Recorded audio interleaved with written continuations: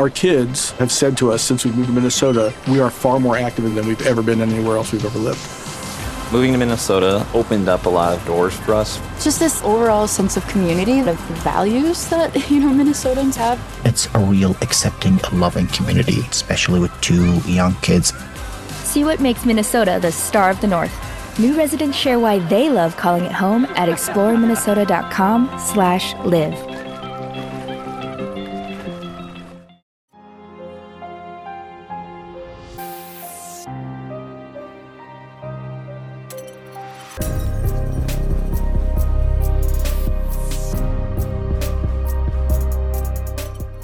Hello everyone, what is up? Welcome back to another episode of Killer Instinct. If you're new here, hi, my name is Savannah and I'm your host of Killer Instinct. Before we get started, make sure you go ahead and hit that subscribe button, that way you never miss an episode. We post weekly on the podcast every Wednesday and then again every Thursday on YouTube as well, and you are not going to want to miss it.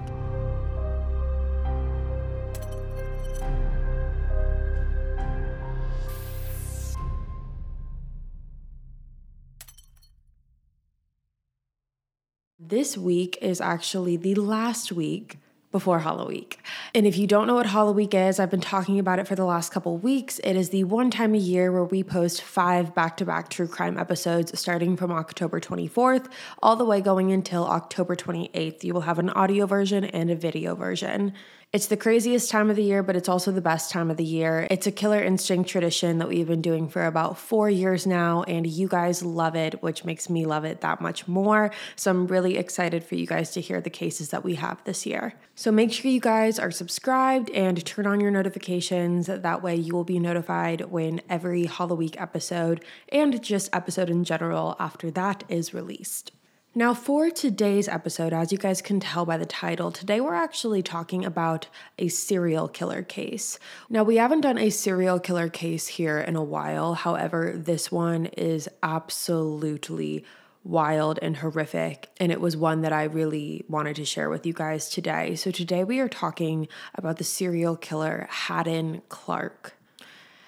Hadden Clark was born on July 31st, 1952 in Troy, New York, to his parents, Flavia and Hadden Sr.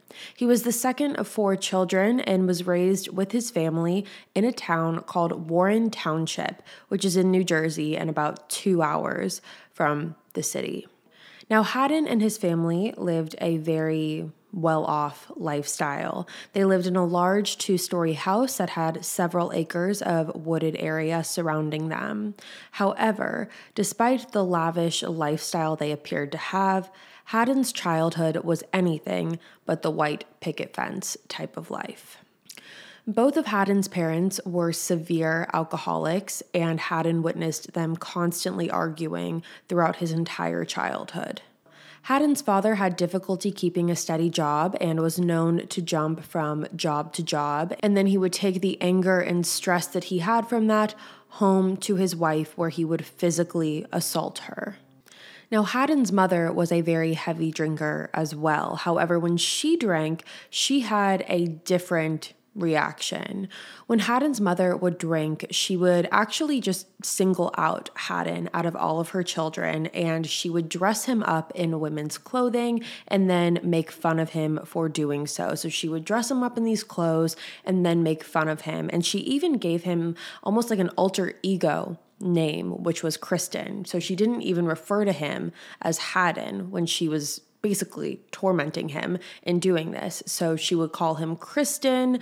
And as you can imagine, that was a very traumatizing thing for Hadden to experience as a child. And from very early ages, Hadden's parents were convinced that he had some sort of head injury or some sort of head trauma due to an incident that happened during his birth.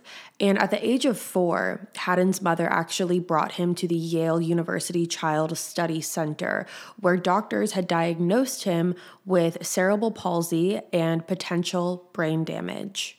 Now, when Hadden's father heard this news, this was not something that he took well. It was not something that he was willing to accept. He didn't want to believe that one of his children could have potential brain damage, and he really used that against Haddon. He would yell slurs at his son and torment him and harass him. And not only was Haddon being bullied at home by his family and his parents, but he was also being bullied and teased by the kids at school. Haddon started kindergarten a few years later than most kids do, so he definitely stood out in his class, and that made him a very easy target for bullying. And this is where a lot of Haddon's anger originally began, because in grade school, middle school, going into high school, Haddon wanted to get revenge and retaliate against the kids that would bully him. So in order to do that, he would oftentimes steal the pets of the kids that were bullying him and decapitate them and dissect them. That was his way to get retaliation and revenge on the people that were bullying him. Now, Haddon was described as a very quick-tempered child. He didn't like being publicly ridiculed or told what to do, which most people don't. A lot of people don't like being publicly ridiculed. However, a childhood friend of Haddon's named Tony said that, quote, sometimes he couldn't control himself when he became angry. If something didn't go his way, he'd get very upset. All the kids would walk away and wait for him to calm down, end quote. And Haddon didn't have many friends in school. He was known to be by himself a lot of the times and was described by his brother as a loner. And Haddon also had a habit of cross-dressing. And many people believe that the reason for that is because that is what his mother would do to him as he was growing up as a child.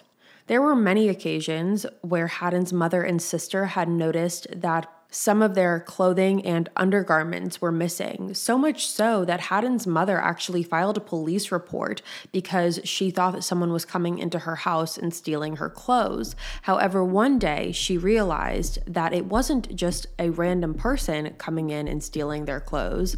It was actually Haddon. Haddon would go into their rooms, steal their undergarments in particular, and wear them.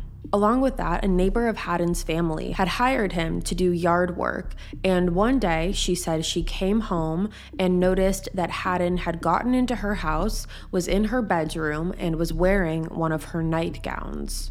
So regardless of the reason behind it, this was something that he continued to do independently.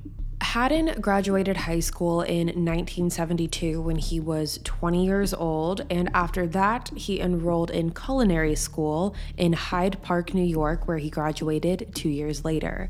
A few years after culinary school in 1982, Haddon then joined the Navy and became a chef. However, after being in the Navy for 3 years, he ended up being detained after showing very bizarre behavior and destroying property. He was evaluated by a psychiatrist who diagnosed him with schizophrenia, and 3 months after this diagnosis, on June 22nd, 1985, Haddon was discharged. Now, after he was released from the Navy, he ended up moving in with his brother, Jeff. At the time that Haddon moved in with Jeff, Jeff was a single father who shared custody of his 2 children with the mother of them, and he also had a girlfriend at the time named Stephanie, who then would later go on to be his wife. Jeff took Haddon in and let him move into the basement of his house that was located in Silver Spring, Maryland. According to Jeff, he said, quote, as bad as he was before the Navy, he was a lot worse when he got out, end quote. Now, Jeff did not think that this was going to be a very long-term thing. He thought that he was just going to let Haddon move in for a few weeks while Haddon could get onto his feet. However, weeks then turned into months, and in September of 1985, Haddon was arrested again after he was caught shoplifting women's lingerie, and Jeff was the one who bailed him out of jail. Now, in May of 1986, Jeff was absolutely done with it. It had been almost a year of Haddon living in his home, and he told him that he needed to move out. Haddon obviously wasn't happy with this. He did try and put up a little bit of a fight, but Jeff put his foot down, and he was not going to take no for an answer. Haddon ended up renting a hotel room and moved some of his belongings into it, however, returned on May 31st to grab the rest of his stuff so he could officially move out of his brother's house. So May 31st, 1986, Haddon went over to Jeff's house, and Jeff had decided that he did not want to be home when Haddon was there. So him and his children, as well as his girlfriend Stephanie, got in the car together and went to the park. They were there for several hours before returning back, and when they got back to the house, Haddon was loading up the last of his belongings into the car before he then got into his car without saying a word and drove away. Jeff thought it was a little odd that Haddon didn't say anything before he left. However, he was more so relieved that Haddon was finally gone. Now, later that night, Jeff, the kids, and Stephanie all decided that they were going to have a barbecue at their house. So they're all having a barbecue in the backyard. And then at about 5:30 p.m., one of Jeff's neighbors named Carl Dorr showed up to Jeff's house asking if anyone had seen his daughter, 6-year-old Michelle Dorr. Imagine an app designed to make you use it less. Seems a little counterproductive, right? Well, Apartments.com's Instant Alert feature works exactly that way. Instead of scanning rental listings a million times a day, simply set and forget your search to whatever you're looking for in a place and let Apartments.com do the rest. From pet-friendly apartments to balconies to in-unit ACs, Apartments.com's powerful search tools let you know when the perfect combination of features you're seeking is listed. So you don't have to power through rental descriptions one by one. With more rental listings than anywhere else, Apartments.com's instant alerts mean that you can spend less time looking for the perfect place and more time on just doing you. Apartments.com, the place to find a place. Michelle was last seen walking into her backyard by her father Carl as she was heading to go swim in the blow-up pool in their backyard, while Carl was sitting in the dining room just feet away from her, reading the newspaper. Now, Jeff and Stephanie assured Carl that they did not know where Michelle was and they hadn't seen her all day. However, of course, they assisted in helping in looking for her, along with other families in the neighborhood, before police arrived on the scene. Carl told police that afternoon he was sitting reading the newspaper when he heard the screen door open and shut as Michelle walked into the backyard.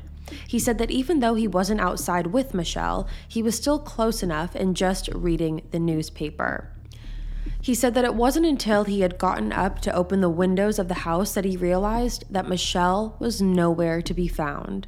The backyard was completely still and the water in the blow-up pool was untouched. Now, when Carl noticed that Michelle wasn't outside, he then walked into the backyard and saw two of Jeff's kids playing soccer in their front yard. Now, Jeff also had a daughter that was around the same age as Michelle, and when Carl saw Jeff's kids playing, he automatically assumed that Michelle more than likely walked outside, saw Jeff's kids, and decided that she wanted to walk over there and play with the daughter. So he just figured that Michelle went over by herself and didn't tell him. And it wasn't until hours later at 5:30 p.m. when he went over to Jeff's house looking for Michelle that he was shocked to find out that she wasn't there. Carl immediately jumped into his car after going to Jeff's house, and he started driving around the neighborhood before going to the police station at 6:30 p.m. to report her missing. Now, when police arrived on the scene, they obviously spoke with Jeff because he was the neighbor. He was the one that Carl thought that Michelle was with. And when Jeff spoke with authorities, he did mention to them Haddon. So police decided to go speak with Haddon. However, he adamantly denied anything about it, denied ever seeing Michelle, and said that he was just at Jeff's to grab his belongings and leave because his brother kicked him out of the house. Now, at first, police really didn't have any reason to believe that Haddon was responsible for this, and more so, they focused all of their attention onto Carl. They thought that it was extremely bizarre behavior for Carl to just not know where his daughter was for a several-hour time period, and thought that it was suspicious that he went so long without checking on her. Now, Carl ended up taking a polygraph test, and police did search his home. At the time of Michelle's disappearance, Carl was in the midst of an ugly divorce and had made some threatening statements toward his ex-wife regarding Michelle, which obviously did not look good for him in this moment. Because not only do you have these threatening texts, you also have the fact that Carl was now the last person to see Michelle. And those two things combined are definitely what put him on the forefront of police's radar regarding Michelle's disappearance. Now, Carl's polygraph test showed that while he was truthful about not knowing where Michelle was, he did know more than what he was telling police. Now, a lot of people believe that that had something to do with the time frame of all of this. However, we will get to that in a moment. So police are almost positive that Carl had something to do with this. They are dead set on Carl. However, a new tip came forward that really altered that for police. And that was when police were contacted by a local gardener of the neighborhood that Jeff and Michelle lived in. And they said that the day that Michelle went missing, on May 31st, this man was out gardening when he realized that he needed to make a phone call. And coincidentally enough, he decided to knock on Jeff's front door to make this phone call. Now, when the gardener walked into the house, he said that it wasn't Jeff that let him into the house. It was actually Haddon. So Haddon opened the door for this gardener. The gardener walks inside, and when he does that, he noticed that Haddon had a little girl with him. And this gardener said that the little girl that Haddon was with matched exactly the description of Michelle. So at this point, police knew that they, again, needed to speak with Haddon. Now, like I said, when police first spoke with Haddon, he claimed he never even saw Michelle on May 31st. He said that he spent his day moving the last bit of his belongings out of Jeff's house and into the hotel room that he had rented. Haddon claimed that all he did was grab his belongings, drove them back to his hotel room. He then got on his bike and drove his bike to work, where he clocked in at 2:46 p.m. Now, police were able to confirm that Haddon clocked into work at 2:46 p.m., and coworkers of Haddon's actually said that he had a bandage on one of his hands. Now, when asked about this bandage, Haddon claimed that he had ran into a tree on his way to work, and so he bandaged it up right when he got there. Now, let's talk about this timeline that I mentioned earlier. When looking at the time he clocked in, which was 2:46 p.m., that would mean that Haddon only had 36 minutes to abduct Michelle and then go back to his house, drop off his belongings, get on his bike, and ride to work. Now, the reason he would only have 36 minutes is due to Carl's original timeline. Carl claimed that he had last seen Michelle at 2:10 p.m. So between 2:10 and 2:46, that would mean that Haddon would abduct Michelle, do whatever he did to her, drive home, go to work, like nothing happened.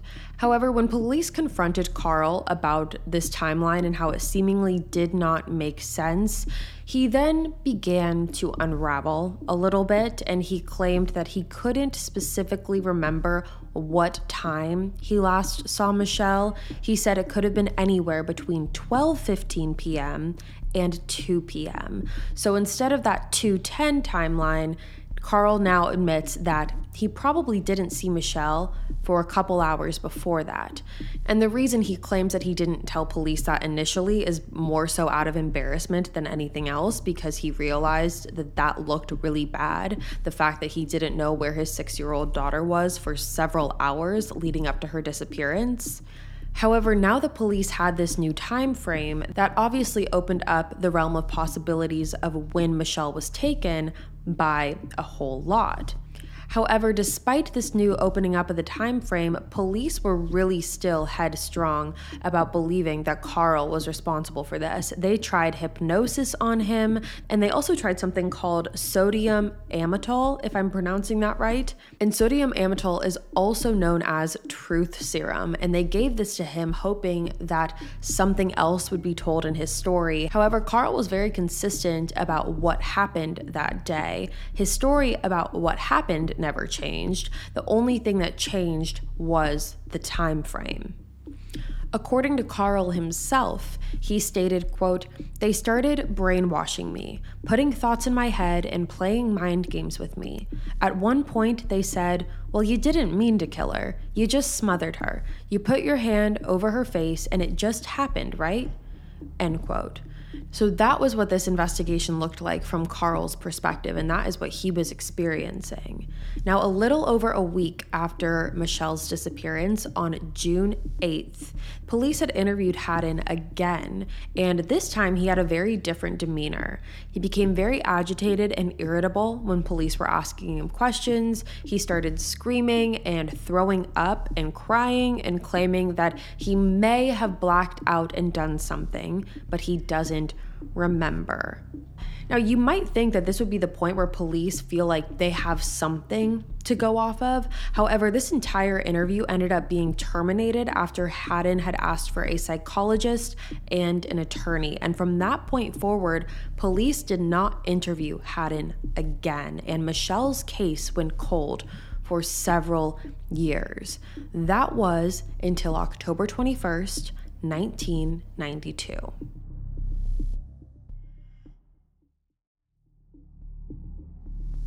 On October 21st, 1992, the Montgomery Police Department received a phone call from a detective in Bethesda, Maryland, who was working on a missing persons case that they believed was a homicide. The detective said that they were looking into the disappearance of a missing 23-year-old woman who hadn't shown up to work on her scheduled shift 2 days prior on the 19th. The woman's name was Laura Hodeling. Laura was 23 years old at the time of her disappearance and was living with her mother, Penny. The detective said that Laura's brother had actually gone to her house and started looking for her after growing concerns from her mother as well as him when no one could get a hold of her. Now, when Laura's brother went to his mom's house to look to see if Laura was there, he didn't find Laura. However, who he did find was a gardener, someone he described as odd and strange. And it's probably not a surprise when I tell you that that man was identified as Haddon Clark. Now, during the time period that Haddon had gotten kicked out of Jeff's house in 1986 to now in 1992, Haddon had worked in restaurant kitchens and would either rent hotel rooms or sleep in his truck. By the early 90s, Haddon had migrated to Bethesda, Maryland, where he was a regular at homeless lunches that were sponsored by the local church. Now, whenever he went to these lunches, he advertised himself to the people who were volunteering there, saying that if they ever needed any lawn work or gardening, that he would be able to provide those services in exchange for money. And during one of these times that he was advertising this gardening service, there was a woman at the church who suggested that he speak to Penny Hodeling, Laura's mother. Now, Penny at the time was actually a psychiatric social worker, and while she did think Haddon was odd, she wanted to give him a chance and set him up for success.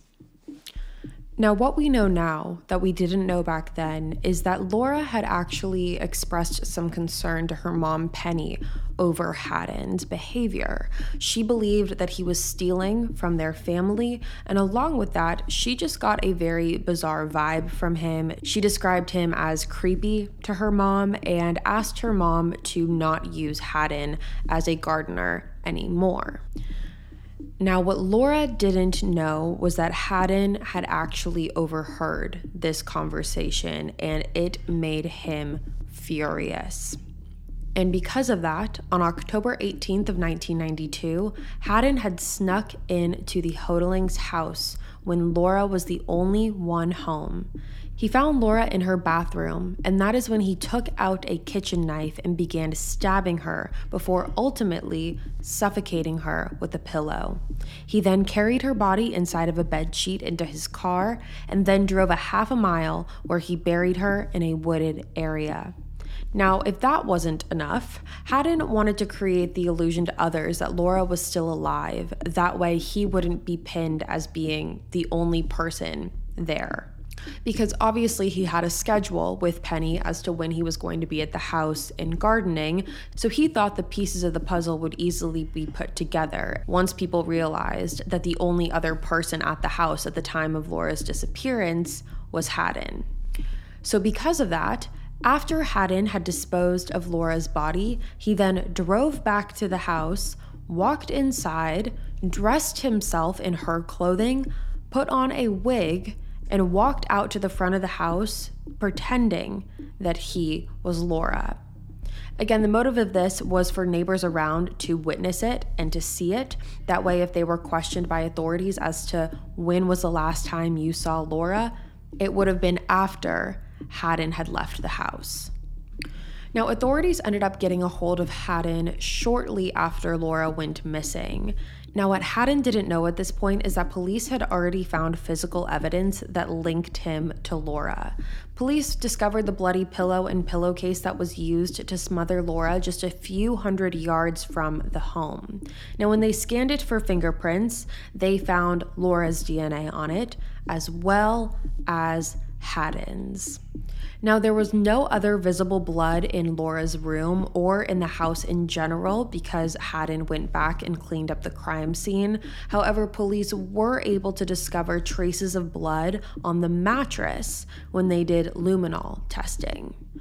Now, when police confronted Haddon with all of this physical evidence that they had, he immediately cracked and broke down. Again, he did the same spiel that he did with Michelle's case, where he began crying and screaming. He got on his knees and said, quote, "Oh God, I just want to die." He claimed that, again, he may have blacked out and may have done something horrible. Haddon was arrested for Laura's murder on November 6th, 1986. However, police still did not know where Laura was at this point, and it wasn't until 8 months after the murders occurred that Haddon finally led police to her remains. So when police arrested Haddon for Laura's murder, there was a detective named Detective Garvey who had worked as a supervisor for the narcotics department at the time. And he was very involved in Laura's case, and he was able to look through Haddon's file, and he saw that it was a possibility that he could be connected to the case of 6-year-old Michelle Dorr. He learned that at the time of Michelle's disappearance, Haddon was living only 2 houses down at Jeff's house. However, ever since Michelle's disappearance, he had adamantly denied any involvement with her going missing. However, Detective Garvey knew that there was no such thing as a coincidence, and surely Haddon being 2 houses down from a little girl who went missing was not a coincidence. On June 14th, 1993, Haddon pled guilty to the second-degree murder of Laura. He was sentenced to 30 years in prison, and according to the defense team, the whole motive behind Laura's murder was because, according to Haddon, he felt a very close relationship with Penny. He felt a very motherly relationship with Penny, so a very son and mother relationship that he did not have growing up. So when he found Penny and finally found someone that wanted him to do well and wanted to see him succeed, that was a relationship that was really important to him. And when he found out that Laura was talking badly about him and asked Penny to let Haddon go, he viewed her as a threat to his and Penny's relationship and decided that he needed to get rid of her. So that is what he claimed was his motive. Now, when it goes for Michelle's case, at this point, police had really taken all of their focus off of Carl and were almost entirely positive that Haddon was the one responsible for Michelle Dorr. However, all they were missing was physical evidence. Now, while Haddon was in prison for the second-degree murder charge, he had completed a 6-month evaluation at a psychological therapy center for inmates. Now, while he was there, he became friends with 2 fellow inmates, and one day, these 2 inmates had crafted a plan to set Haddon up. These 2 inmates decided that they were going to sit down with Haddon and start talking to him about Michelle's case. However, what Haddon didn't know is that they were recording him on a tape recorder the entire time. On this audio tape, Haddon confessed to these inmates that he lured Michelle into Jeff's home when no one else was there. He then claims he stabbed her to death with a 12-inch butcher knife before slitting her throat and drinking her blood. He claimed that he tried to rape her after killing her. However, he was unsuccessful. After killing her, he said that he then took Michelle's body and placed it into a green trash bag before taking the trash bag, putting it into a duffel bag, and then placing that bag into his truck. Now, once these inmates had this confession on audio, they then sent it to police, and police thought that they hit the jackpot when they heard this confession. However, Hadden was very quick to try and dispute all of this. He claimed that he was just messing around with these inmates and that these inmates were annoying him and nagging him about the case. So he basically just said every outlandish act he could think of just to get them off of his back.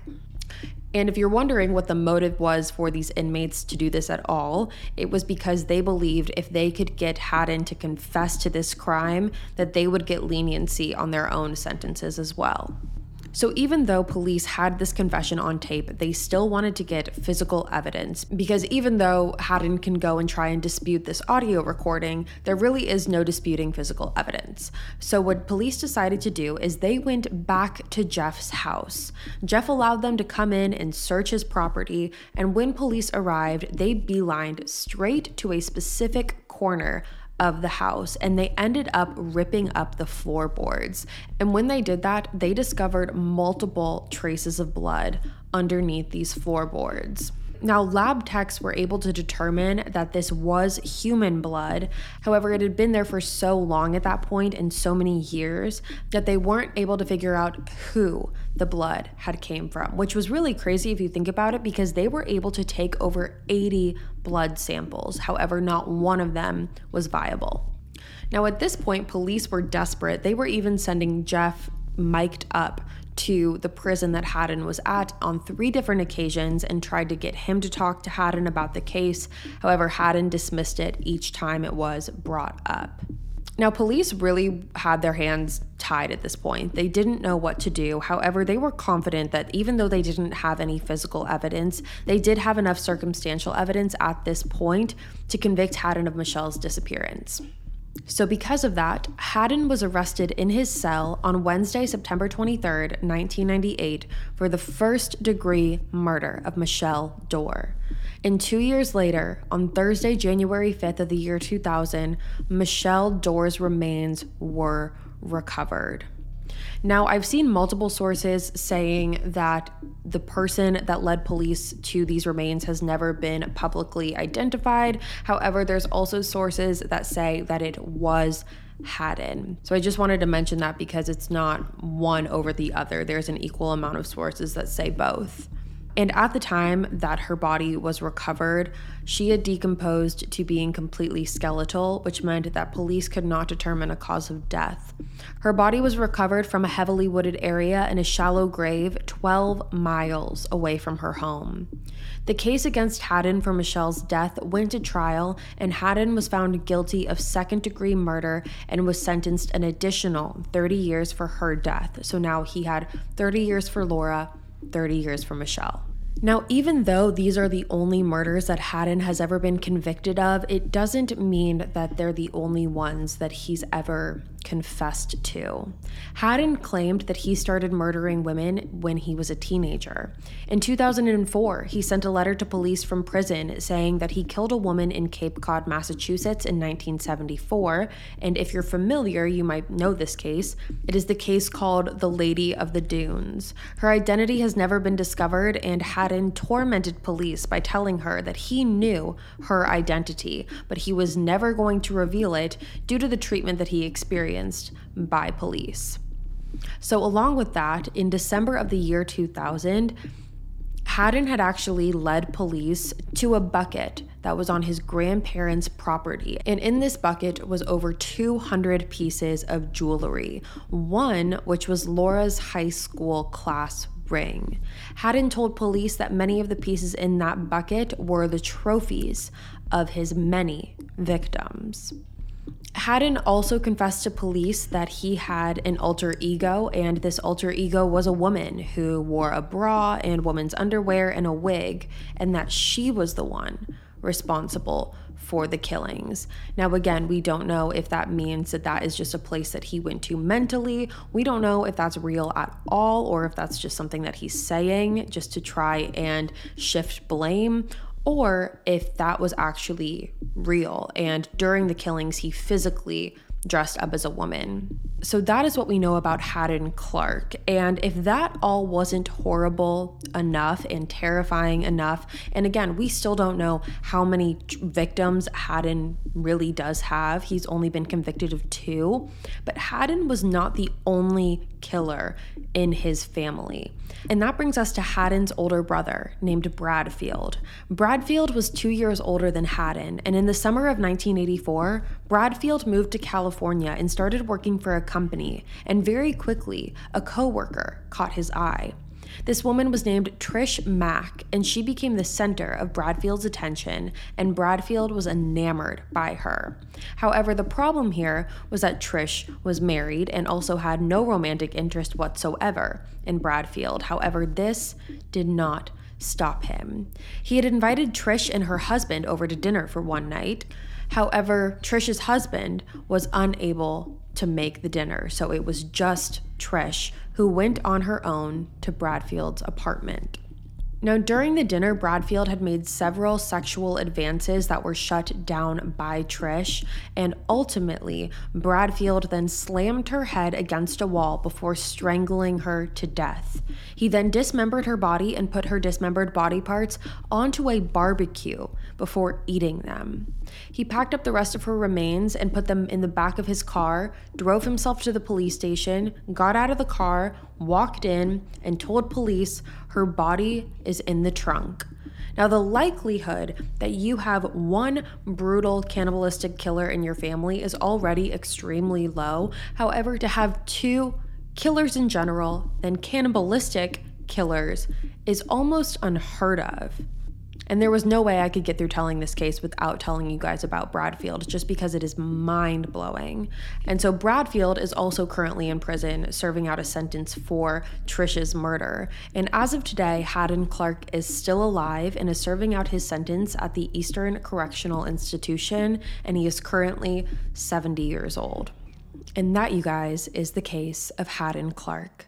I hope you guys enjoyed this episode. Let me know what you think in the comments below about each individual case, about Michelle, about Laura, how many victims you think Hadden truly has, about Bradfield, about all of it. So let me know what you think in the comments below. And with that being said, you guys, that is all for me today. Thank you so much for tuning in to another episode of Killer Instinct. If you're new here, hi, my name is Savannah, and I'm your host of Killer Instinct. Again, make sure you go ahead and hit that subscribe button. That way we never miss an episode. We post weekly on the podcast every Wednesday, and then again every Thursday on YouTube as well, and you're not going to want to miss it. Halloween starts next week. I cannot wait for you guys to see what cases we have in store for you. So until then, stay safe. Bye, guys.